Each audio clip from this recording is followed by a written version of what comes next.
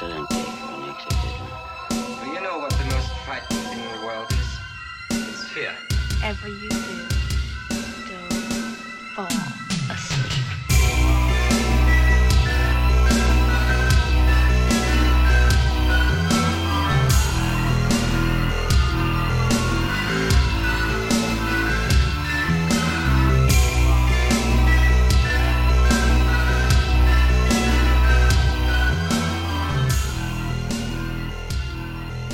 Before we get into this one today, I just want to mention, I think it's the best place for this episode really, right at the beginning. We've got a Patreon page here. There's 4 episodes per month, completely new content. Of course, this helps the podcast out, and you can find it at patreon.com/a year in horror. But yeah, I want to just say that there rather than do this big thing about it in the middle, because I think this episode takes a more serious tone. So yeah, let's get into it. Summer 2020 and the world has fallen to crap. And I sort of love being locked away at home, being left to myself, being away from people. At this point in my life, I just had the idea of doing the podcast, and I've been watching a ton of movies, rating and ranking them, and everything in preparation for what you're listening to now. And I was super keen on just keeping an eye out for anything new that appealed to me. I was watching everything with a different eye view. Movies now had a completely different endgame for me. And I loved it. And then this new found footage movie appeared, and it was called Host. As the credits rolled, I was so taken with it that I called Claire down from whatever she was doing upstairs, and I just said, we've got to watch this again. So that night, we watched it again. It was a magical experience, a fresh idea, a new take on horror. I was all over it, and I made sure that one of the writers, Jed Shepard, he was going to be my very first interview when the first episode of the podcast was released. And he was. As for the director, Rob Savage, well, yeah, he blew me away with this debut feature length. Host was just everything that I wanted it to possibly be, and it matched it. I could not wait for the follow-up. And then, due to its success, the team had been picked up by Blumhouse. And the next film, called Dashcam, well, it was doing the festival rounds in 2021, but it got its official release streaming. And in a few minutes, I'm going to be talking to its star about her experience on the film. To say that I was impressed with it, though, well, that would be a complete understatement. But before we get there, to close Savage's 3 films to date, after Dashcam, he was then courted, I guess, by 20th Century Studios to work on their latest Stephen King adaptation called The Boogeyman, or The Bogeyman. For what it's worth, I don't think that it is like a patch on either of his previous efforts. Maybe that's to do with the team, with Jed Shepard amongst them, not following on to this one. Maybe that's a part of it. I don't know. Maybe it is. It's just a guess.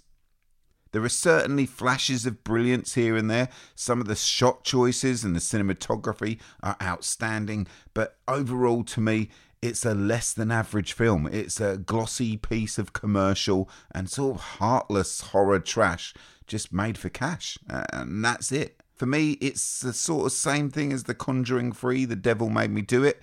There is an audience out there that I know will love it. It's just not me. And you know what? Maybe Savage actually saved that film from being pure dumpster fire like the Firestarter remake was.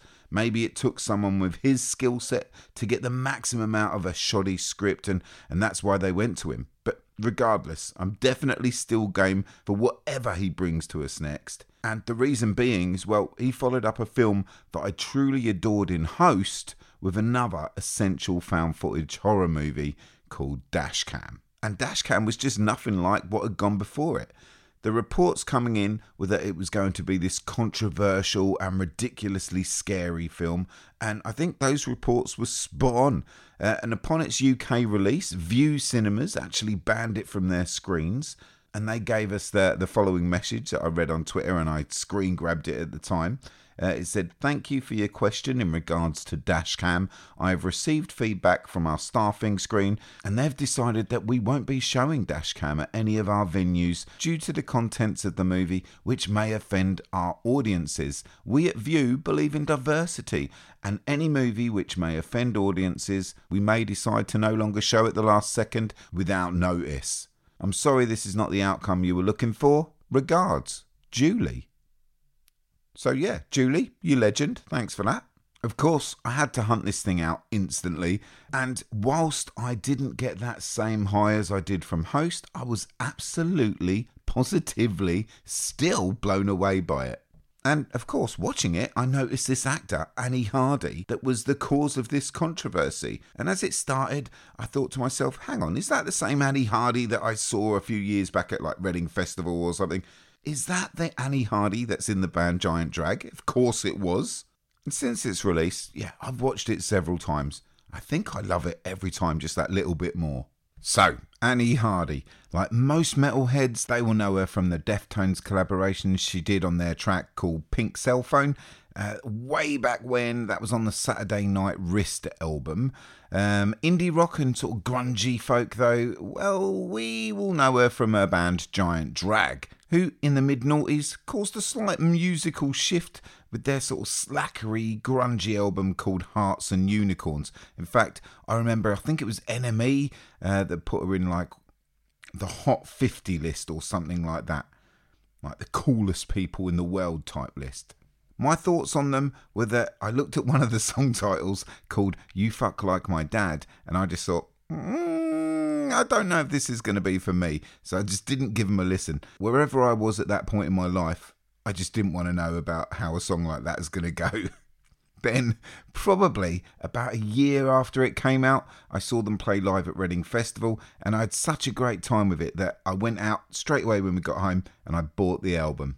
And of course, I loved it. It reminded me a little bit of this band called Helium that I really missed, but it had its own laid-back, heavy, sweaty, slacker feel. It was pretty unique, and I don't know, must have listened to it probably 100 times or so since. Anyway, that was my introduction to Annie Hardy. She is the guitarist and the vocalist in that band. So let's flash forward, shall we? Now, I've not seen it yet, but Annie also starred in a Spike Jonze 30-minute short called I'm Here. But yeah, as I mentioned, going into Dashcam, I didn't realise it was Annie Hardy until my, oh wow, that's Annie Hardy moment. Then, after I got over that, there was the holy shit moment when I saw that I used to live above the cafe that Annie goes nuts in the film. I've bought a pizza from the shop where she picks up that possessed poo-poo woman. I've also worked at that very ride in the fairground where Annie ends up taking a quick breather. This was filmed in my town. I knew nothing about it. But what does become very clear, maybe after the 15-minute mark, without Annie Hardy in this, there's no Dashcam. Let me put it out there. That is a fact. This film falls apart and sucks because she's in it. And this film is absolutely incredible because she's in it. That's the general take on the thing. There ain't much middle ground, and of course, I fall on the way more positive side of this thing. Now, what I found super fascinating about this film in particular was the aftermath, which was just insane. Whilst there were plenty of positives about it on the socials, the negatives are what really hit hard. But just as the reviews were coming in, I listened to this podcast. I think it might have been the Empire Film podcast, actually. Not 100%. I haven't listened to it for a little while now. But it was a press junket thing. And Annie mentioned that she was treated a little bit shittily in one of the scenes. And it was sort of laughed off from the others, which included Rob on the chat. And then she went like, no, I'm serious. And I'm paraphrasing here, I can't remember exactly. And it was just all sort of glossed over and the conversation moved on. And I thought to myself, wow. And as I say, that's a vague memory of this conversation, but it really opened up my eyes to this. Not everything was rosy on this set. The cheek of that interview really stood out for me, that little section. Anyway, I sort of get it though. Annie is an extreme character, and she, of course, is not as extreme as that exaggerated presentation version of herself in Dashcam, but she can be a lot. She makes people nervous because she says exactly what she thinks, and her mindset is not the same as the general person out there. Let's say that. She is not a corporate game player for sure. She's well into Jesus as well, which freaks people out. And for this reason alone, even though I had this podcast and I really did want to talk to her about just that interview, I just didn't end up interviewing her. I didn't even reach out. I didn't want to do it because of the same reason that I didn't want to interview Marquis Smith. One of the biggest regrets ever in my life that I didn't get back to my email and say, yeah, I'll take that Marquis Smith interview. These characters are wild cards, but for the most part, I just want an easy life. So anyways, the reviews start coming in and Twitter lights up. There were some horrible, vitriolic comments aimed at her, as is often the way in Twitter. And full cards on the table, I don't follow Annie Hardy's worldview at all. We are way out of sync. At times, I think she sounds positively insane to me. But there are times when she sounds completely level-headed to me as well. And there were a couple of moments in this very interview where I choked up. I mean, she is a human being, right? And she is an artist as well. So sure, we can critique her art. And yeah, it blurs the line when your big acting break has you cast playing an amplified version of yourself. But as I say, she is still a human being, right? And what I saw on social media at the time, as it escalated, it was beyond bullying. People can be fucking horrible. I would have just disappeared, deleted my online presence if I was being bullied to that degree, and yet even now her pinned tweet right at the top of Twitter since July 2020, it still reads, "My compassion and empathy is not reserved only for good people. It is for all people." And I mean, fair play. So anyways, of course I backed off interviewing her, not getting myself involved in that. Until I discovered a new podcast to me by journalist James McMahon. It is called the James McMahon Music Podcast, and within the plethora of back catalogue episodes, one of the shows was a fantastic chat with Annie Hardy. Now, this was a more broad podcast. It covered her worldview, covered her music, it covered her mental health. It mentioned some real tragic stuff that had happened to her in her past. And in it was also this small mention of Dashcam and how she wasn't happy with the way she was treated about it. And I was just blown away by the whole conversation. It was so interesting. But that Dashcam thing, that nagged at me. And just recently, my regular guest host and really good mate Mark Canali, he gives this film a 1 out of 10 score. As I said, you love it or you hate it. Some movies will just do that to you. I hate that she had a bad time with it. And I wanted to know more, so I booked the chat. I finally relented, reached out to her, and she was game. So I said, let's talk about the aftermath of this movie. People don't appear to have checked in with her, right? How did this horror film, a film with over a year since the fallout from it, how does it resonate with her now? That's what I wanted to know. Now, if you loved it, if you hated it, if you've got this far in this little intro bit, listen to our chat. What is Annie really like? How close is she to that character that she portrays on the film? I didn't know, but I wanted to find out, or I wanted to grab just a little inkling of it. I love horror. And she is a star in a film that means a lot to me. One of my favourites of the last 5 years or so. I was just disgusted back then by the way that she was treated by this small handful of critics and armchair knobheads that just were able to shout the loudest. But what's the story behind it all? This negative noise, it always outshines the positives, right? So I wanted to know, what positives could you get from this?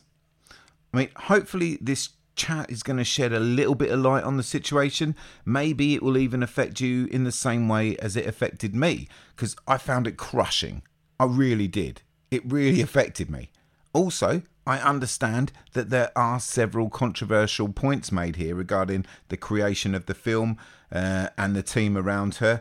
And after the chat, I asked Annie just to consider if she actually wanted me to put this thing out there. And she said that she'd thought about it and it was exactly what she wanted to say. So here it is. And please remember, Annie has gone on record at one point and said that this movie had ruined her life.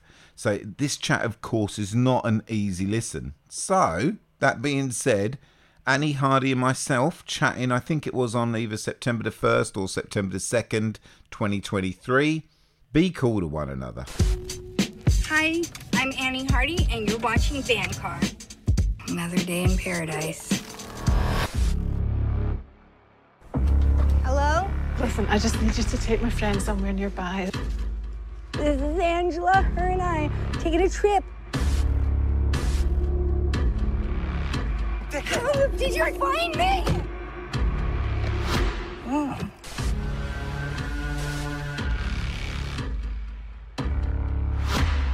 Shit. Annie, welcome. How you doing? I'm doing all right. How are you? Yeah. So looking forward to this all day. As soon as you yeah, let's do it.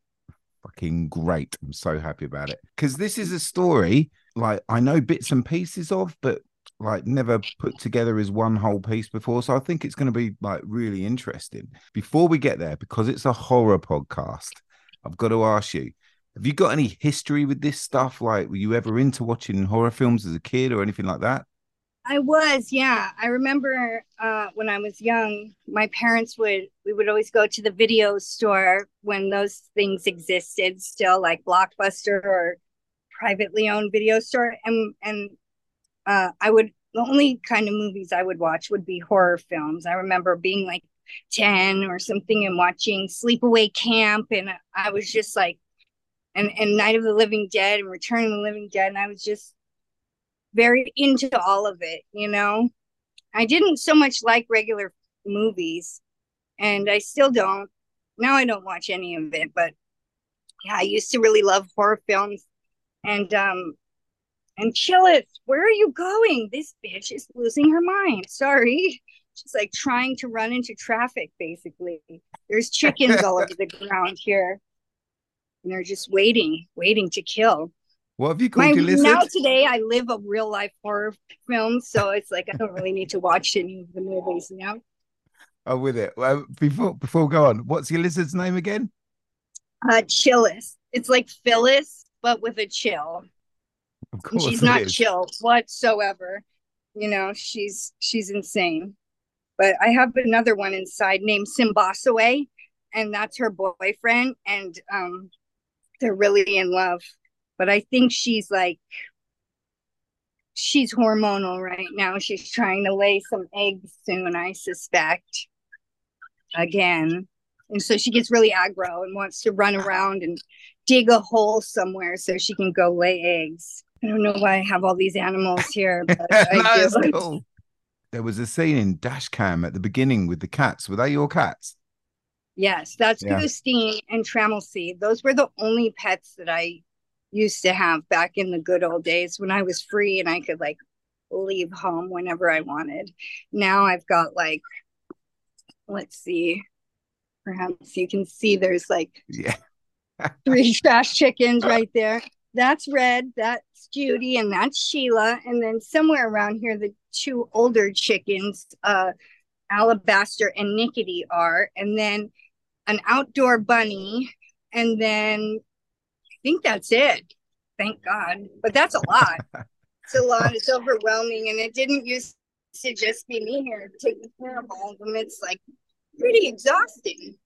People think I'm a big animal lover, but it's more like they love me, you know? And they love me because they can enslave me, basically. Hey, animals get away with all sorts of shit that we would never be able to. Some animals are straight up evil, like my black cat Tramelcy. He trips me when he wants to be fed to make me fall down if I don't stop what I'm doing and tend to him. And his never ending, he's just this vacuous hole of hunger and he's never full. And like, I fed him 7 times in one day. I'm like, what's going on here? I must have worms or something. So that's a bit much. When we picked up our pug and we got a warning and they said like whatever you do, don't leave it around just food because they'll eat until they burst. They just eat until they die. They have no off. Imagine that. That's crazy. I mean, I know a couple people like that, unfortunately, but yeah, I didn't know the dogs will do that. That's insane. I saw a gopher in my backyard that once ate himself to death by eating my hay bale and then expanded in his stomach and he just went, bleh. Oh, Jesus. Okay. I think that's as good a start as any. Yeah. Right. Okay. Uh-oh, Sheila spotted you, Chillis. Relax. You're going to get killed on this podcast. So, do you feel like people now will know you more for this film, Dashcam, rather than your band? I don't know. I guess it depends the region where we are. Because like in England, I'm pretty well known for my band. I would say more than Dashcam, Right. but perhaps in places in America, it would be Jack. Whoa, what are you doing? But in the long and short of it all, because of the state of affairs like in the world, it's like being famous doesn't exist anymore, luckily, Right. I think. And there's just so much content out there, whether it be music or films, movies, whatever it is. There's too much of all of it because everyone can make everything themselves now, and so Sure. things just get lost. It wasn't like a blockbuster affair, so it's like most people, I would say, haven't seen Dashcam, which is fine with me. Less people to send me hateful Twitter messages, honestly, but We'll get there. We'll get there. Like, yeah, when I first saw the name Annie Hardy on Dashcam, I was like, oh man, I wonder what you're going to think about someone else using your name. Like, I had no idea. that it was me. Yeah, no idea at all. How did you get this role? Was it all down to Jed? Was he the sort of catalyst of Yeah. this? Yeah, Jed Shepard, who's one of the writers and kind of like the ideas guy for that friend group that's creative together. He was visiting and staying at my house, and he would see how on my show I really used to do band car on the internet for like years. And he would see commenters who would be like, there's someone behind you, like horror film style. And so he came up with the idea, like, I want to do a band car horror film.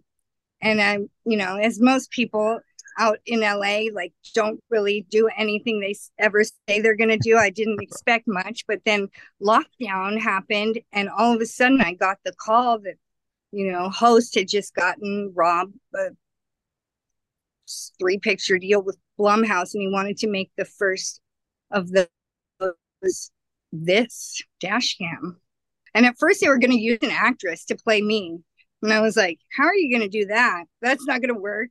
Like, you should just have me do it, because I've already, I've been in a few films and I'm always just playing myself. But I've been doing a character study of her for a very long time, so I'm pretty good at it by now. What was it like when you agreed to that? Like, were the flights all booked? Was everything like all sorted for you? Because this was lockdown. Wasn't that just a ridiculously strange time to be doing this anyway? It totally was. And yeah, I don't know how they managed it. I mean, I don't think it was like illegal, but they did get me, I have to imagine, a work visa. And part of my deal was I wanted my drummer, Colin Death Rage, who plays in Giant Drag with me, to come too, because we would have to spend 2 weeks on like quarantined. And luckily I met Dean Fragile, who I was like, why don't you just be my manager? Because I have like zero representation. And he was managing the Libertines Hotel, recording studio, bar, coffee shop, and restaurant all in one. Shout out, Carl. And he made it so that we could stay there and record a new Giant Drag album during our quarantine. So I said, pay for Colin's flight, and they did. And it was like a ghost town. I mean, you see it in the film.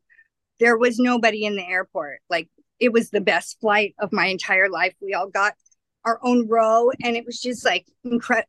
I loved lockdown at first. It was so cool. That scene in the film, is that actually you arriving?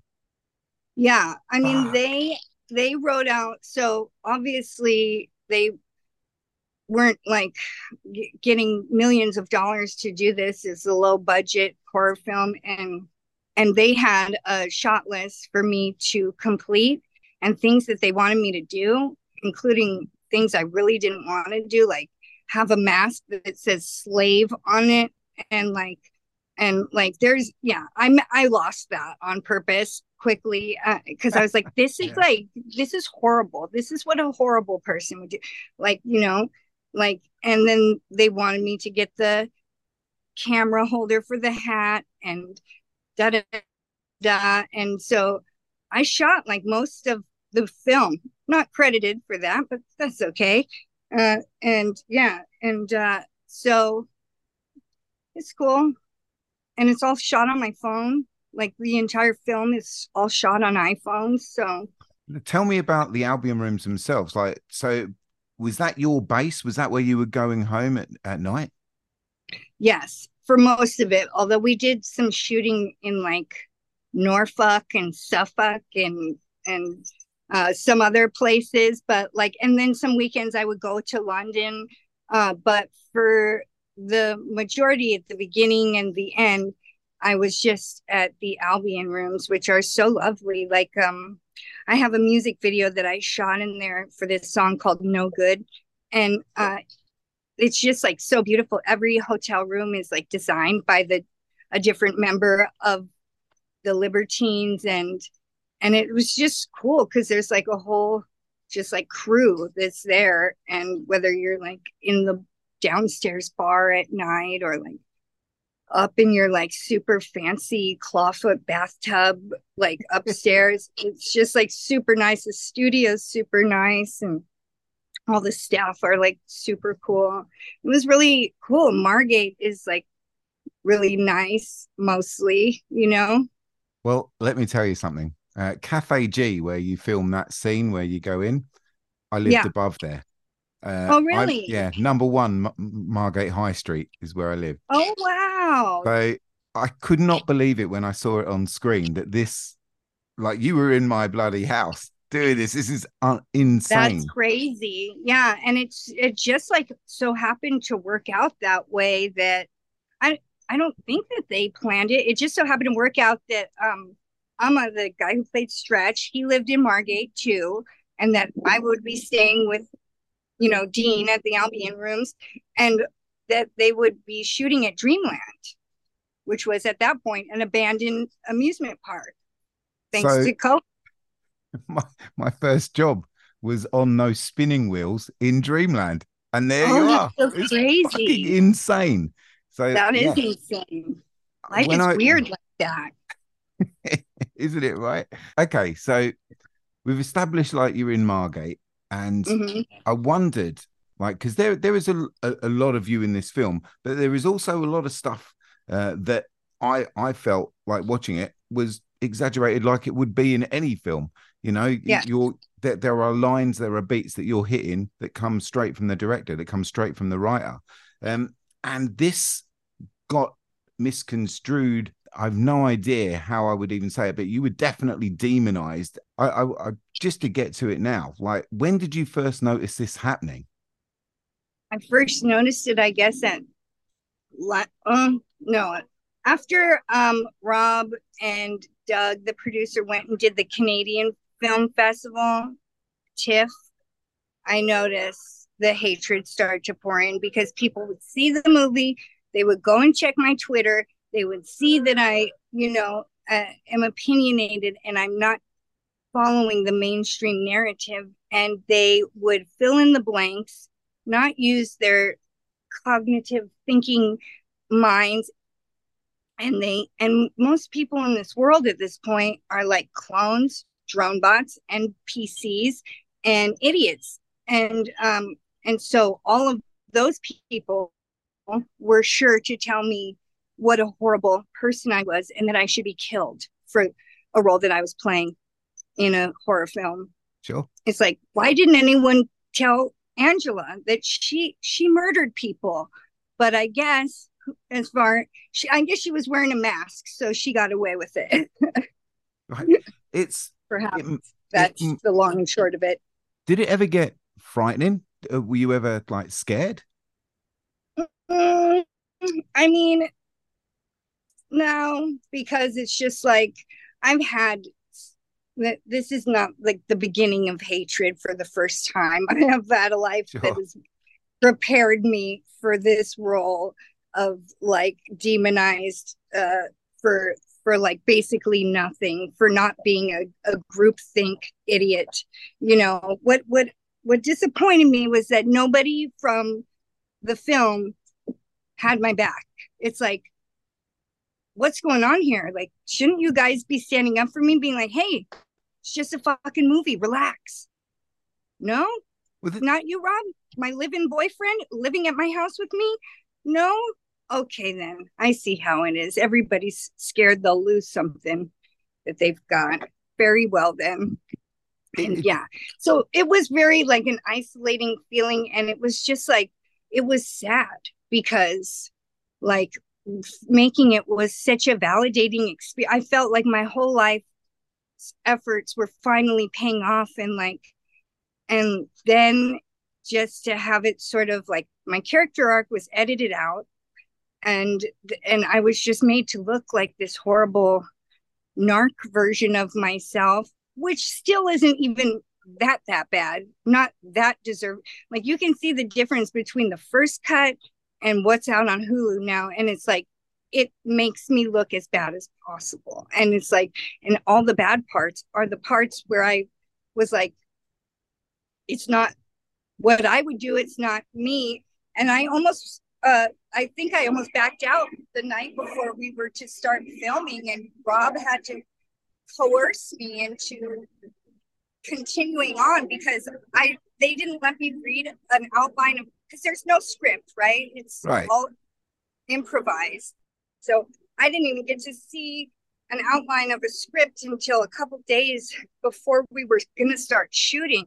And I saw it and I was like, oh God, I didn't realize all these people think I'm a fucking asshole. They must think I'm an American fucking asshole. And like this sucks. Like this person that I'm reading this sucks. I had seen like previous versions of a script that was totally different. And then I saw the one that we would be working off of, and I'm like, oh God, this is going to be a nightmare. And I tried to back out, and Rob just like coerced me, and he's like, no, everyone's going to love you. And I'm like, no, they're definitely not. Like, I don't love me if that's me. And I was already there, so I just did it anyway. But I swear at one point there was like at the end of it, you had an arc where you like apologized or something on screen. Is that the case?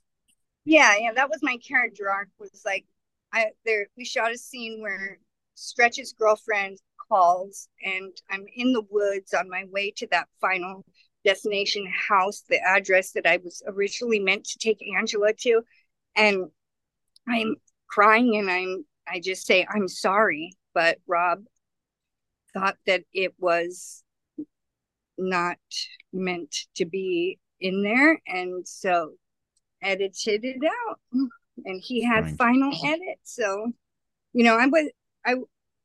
I wish that it would have been an approach, since it did just take my entire life and essence and like delve into it. Like Rob had me set up a live feed channel on Periscope. Rest in peace to Periscope, which has since been, taken off air. But he's like, just even the most mundane shit part of your day, like just, I want you to film it and broadcast live to the channel. And I was like, okay, this is cool. Like, it's cool to have somebody take an active interest in you and see, like, try to see the world through your eyes, and like stuff that I said during some of those live screens did get used in the film. Like I think I was walking over a bouquet of flowers across the street, and I said, like, people don't know this about me, but I'm actually a really good person, and it made it in the film. So it's like, okay.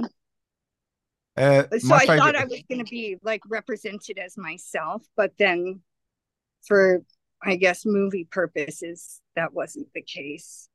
Tell me about the naked man on a bike. Is that naked man on a bike a real guy? That was real. No!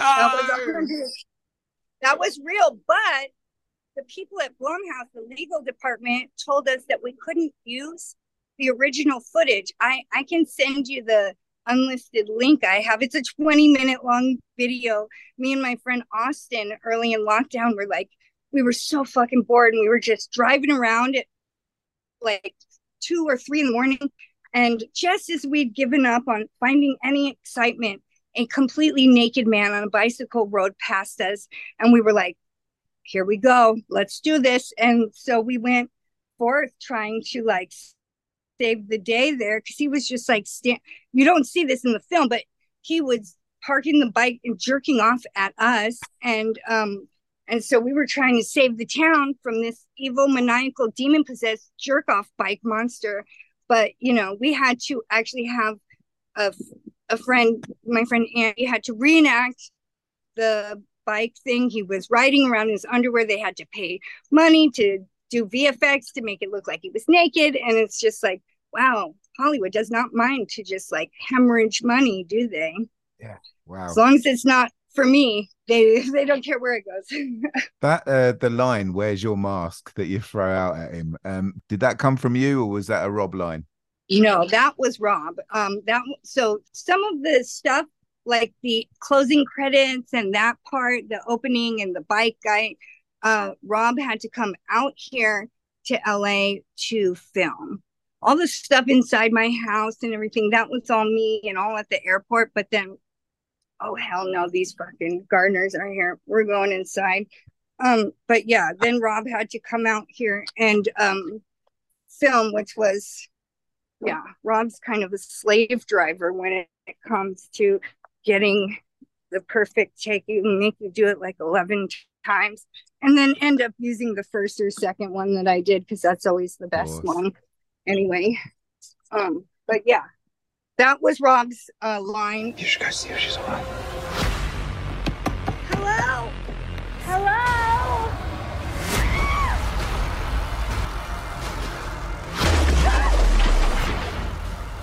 She found us!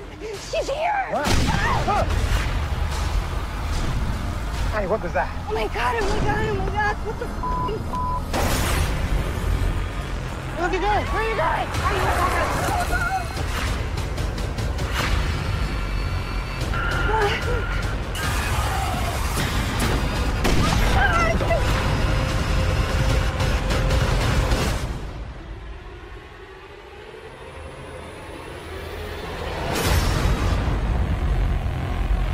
Did you hear, like, amongst all that like nasty vitriolic noise, did you hear some of that real positive stuff coming, especially from women that were like, could see that this was an exaggerated performance and they loved what you were doing on screen and loved sort of loads of different stuff about it? Did you get any of that, or was that negativity just too loud?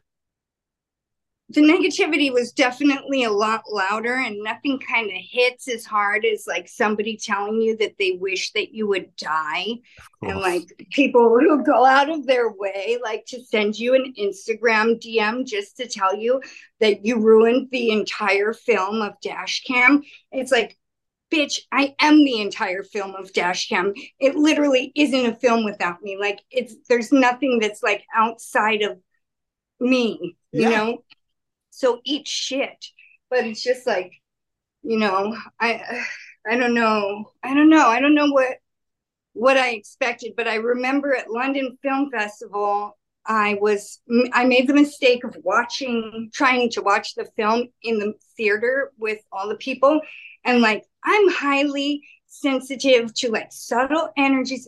I can, I don't watch TV. I don't watch movies. I don't listen to music. I have all my like childhood senses, so I can like feel shifts in energy in the room. And when I stole Stretch's car in the film, I felt every British person in there just go like, oh, she's bad, she's evil. And then they never came back for the rest of the film.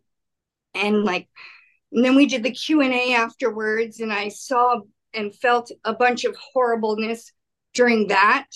Wow. And then everybody was meant to go to the after party in this loud techno blasting bar where everybody would contract and give COVID to each other. And I walked in and I heard boom, boom, boom. And I was like, oh, too autistic for this. And so that just broke me. Like, that was the final straw. And I spent the next 3 hours just walking the streets in London, scream weeping, because I knew what was coming. I saw the score. I saw reality for the first time. And I was like, these people aren't for me. They just used me, and they don't care, which was even trickier because my boyfriend was the director. And on the way back to our hotel that night, Rob made the classic death statement. Like anytime somebody says, I'm not here to, or I'm not trying to, like, I always pay attention because whatever comes out next is exactly what they're going to do or trying to do. And he said, I'm not someone who's flying in to make a mockery of you and then fucking off. And I'm like, most certainly didn't accuse you of that and wasn't thinking that you were. So I guess that's your mission statement. And that's exactly what had happened. So yeah, it's just like, I guess the filming was great. It was when the rest of the world got involved by watching it that everything started to go really sour. And yeah, I don't know how a relationship would survive something like that when there's a somewhat a lack of integrity and loyalty and whatever. Like, I understand if that's not my boyfriend that I live with, that not coming to my defense, but like, you know, it was the source of a lot of just like pain for me and like invalidation. And you know, sometimes people feel bad and they can't look at something, you know, that they're doing, and they just like blame shift it onto you, like, well, it's your fault because you made anti-vax tweets. It's like, it's not my fault that the world is turned into a bunch of evil lunatics that are so hateful that they're calling me the bad person and telling me that I should be killed, which is ironically the words of every bad person ever. It's like, you think I should be killed because I believe something different than you? Maybe you're the bad person, actually. Well, how about like positivity? Can you take anything? Have you spoken to Jed about this and like how you feel about it since? Yeah, I mean, it's just like however I feel doesn't matter, obviously, and that's the long and short of it, you know. And it's like, and it doesn't.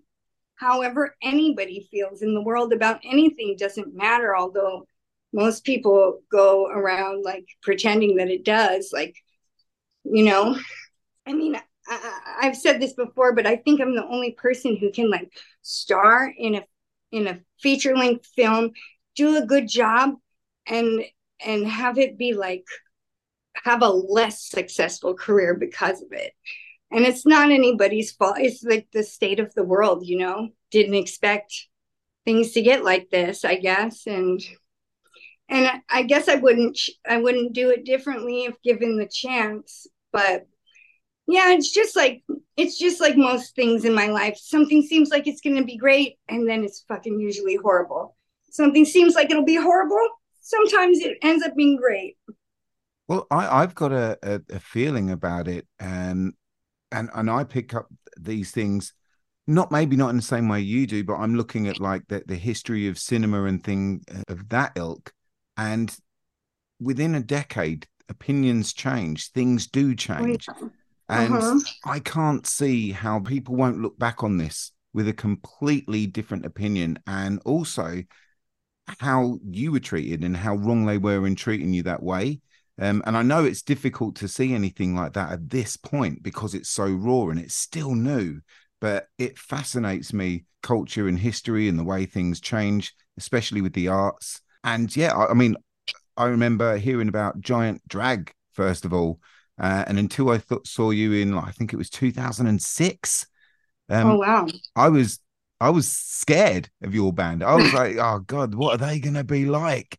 You know, and it took me to actually see you before I actually go, oh, that's what they're like. You know, yeah, you got to check yourself. So yeah, it's upsetting to hear such a negative experience when you did so much. Like you say, that film is fuck all without you.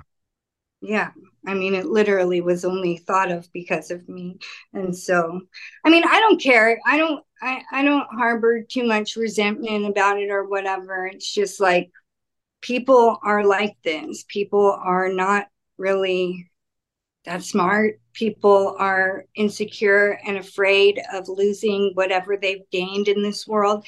And for the majority, people in this world don't stand for anything and they don't care. Like, I remember a couple times I was trying, because like Rob basically, he took all of my like just one aspect, like my brash American like annoyingness without the whole message and purpose that was behind Vanguard to begin with, which was that we're here, we're meant to be living our creative purpose in this life, and all people are one, and everything.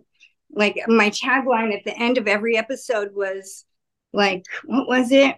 Remember, go out, spread love and not your butt cheeks, and like saying like, constantly saying like, love is the only truth of the universe. Like everyone is one. And now I'm like, God, I don't really want to be one with all these stupid ass motherfuckers, out here being pieces of shit. But like, I guess I am. And I guess they must be some representation of some deep, part of my psyche that just hates myself, perhaps. I don't know. Man.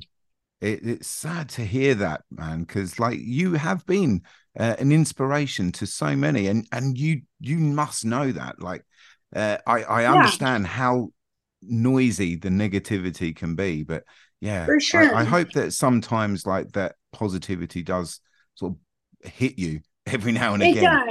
It does, and lucky for me, or unlucky, or I'm hoping at some point lucky for me, like.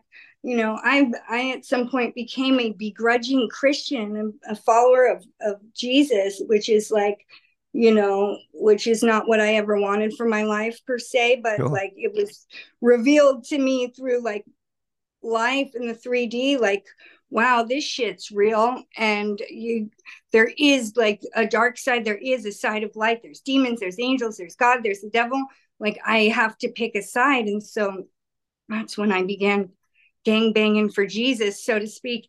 And so it says in the Bible, like, they will hate you as they hated me without cause. Just know on the days where people are hating on you on Twitter that I'm with you, like, so I don't think that all that shit would even happen if it weren't for right. That aspect of my life. And so I take it as like confirmation that, you know what? I must be right with Jesus, because if I wasn't, I would be really successful, making all the money. I would be at the major film parties, molesting all the kids with everybody else. And because I gangbang for Jesus, I'm just like at home on food stamps and government assistance. And that's fine with me. Yeah. I don't know if in 10 years it's going to shift around, because I don't know if any of us are going to still be here in 10 years. I feel like we're like in the last 7 years of tribulation before some shit really gets haywire out there. But I hope you're right. Yeah, well, me too. If that is the case and the shit does go down, what do you think, as a final question, what do you think your artistic legacy will be? Do you think it'll be that film, or do you think it'll be your music?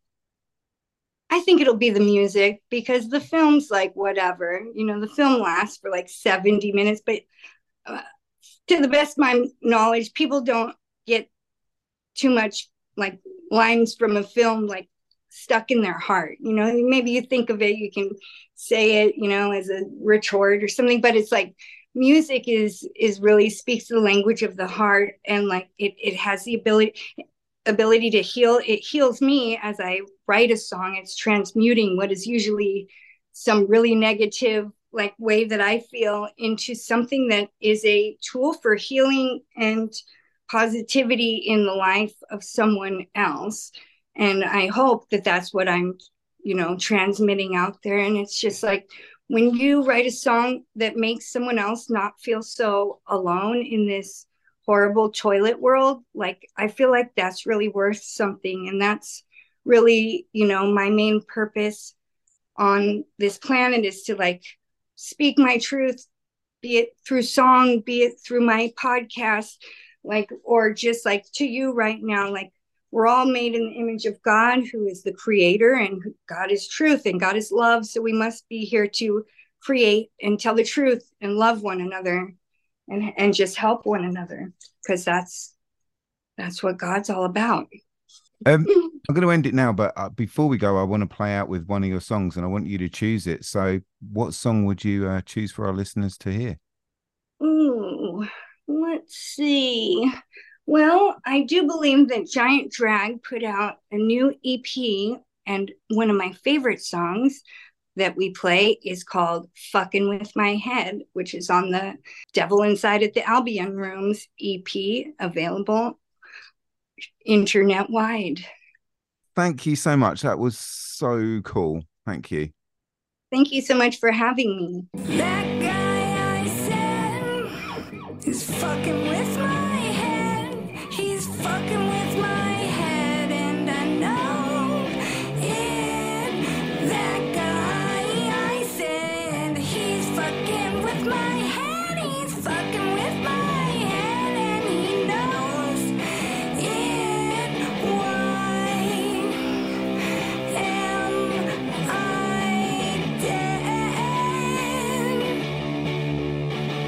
He keeps fucking with my head.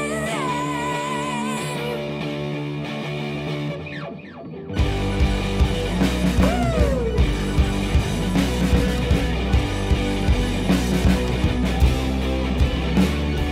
That guy I said he's fucking with my head. He's fucking with my head, and I know it. That guy I said he's fucking with my head. He's fucking with my head, and he knows it. Why am I dead? He keeps fucking with my head.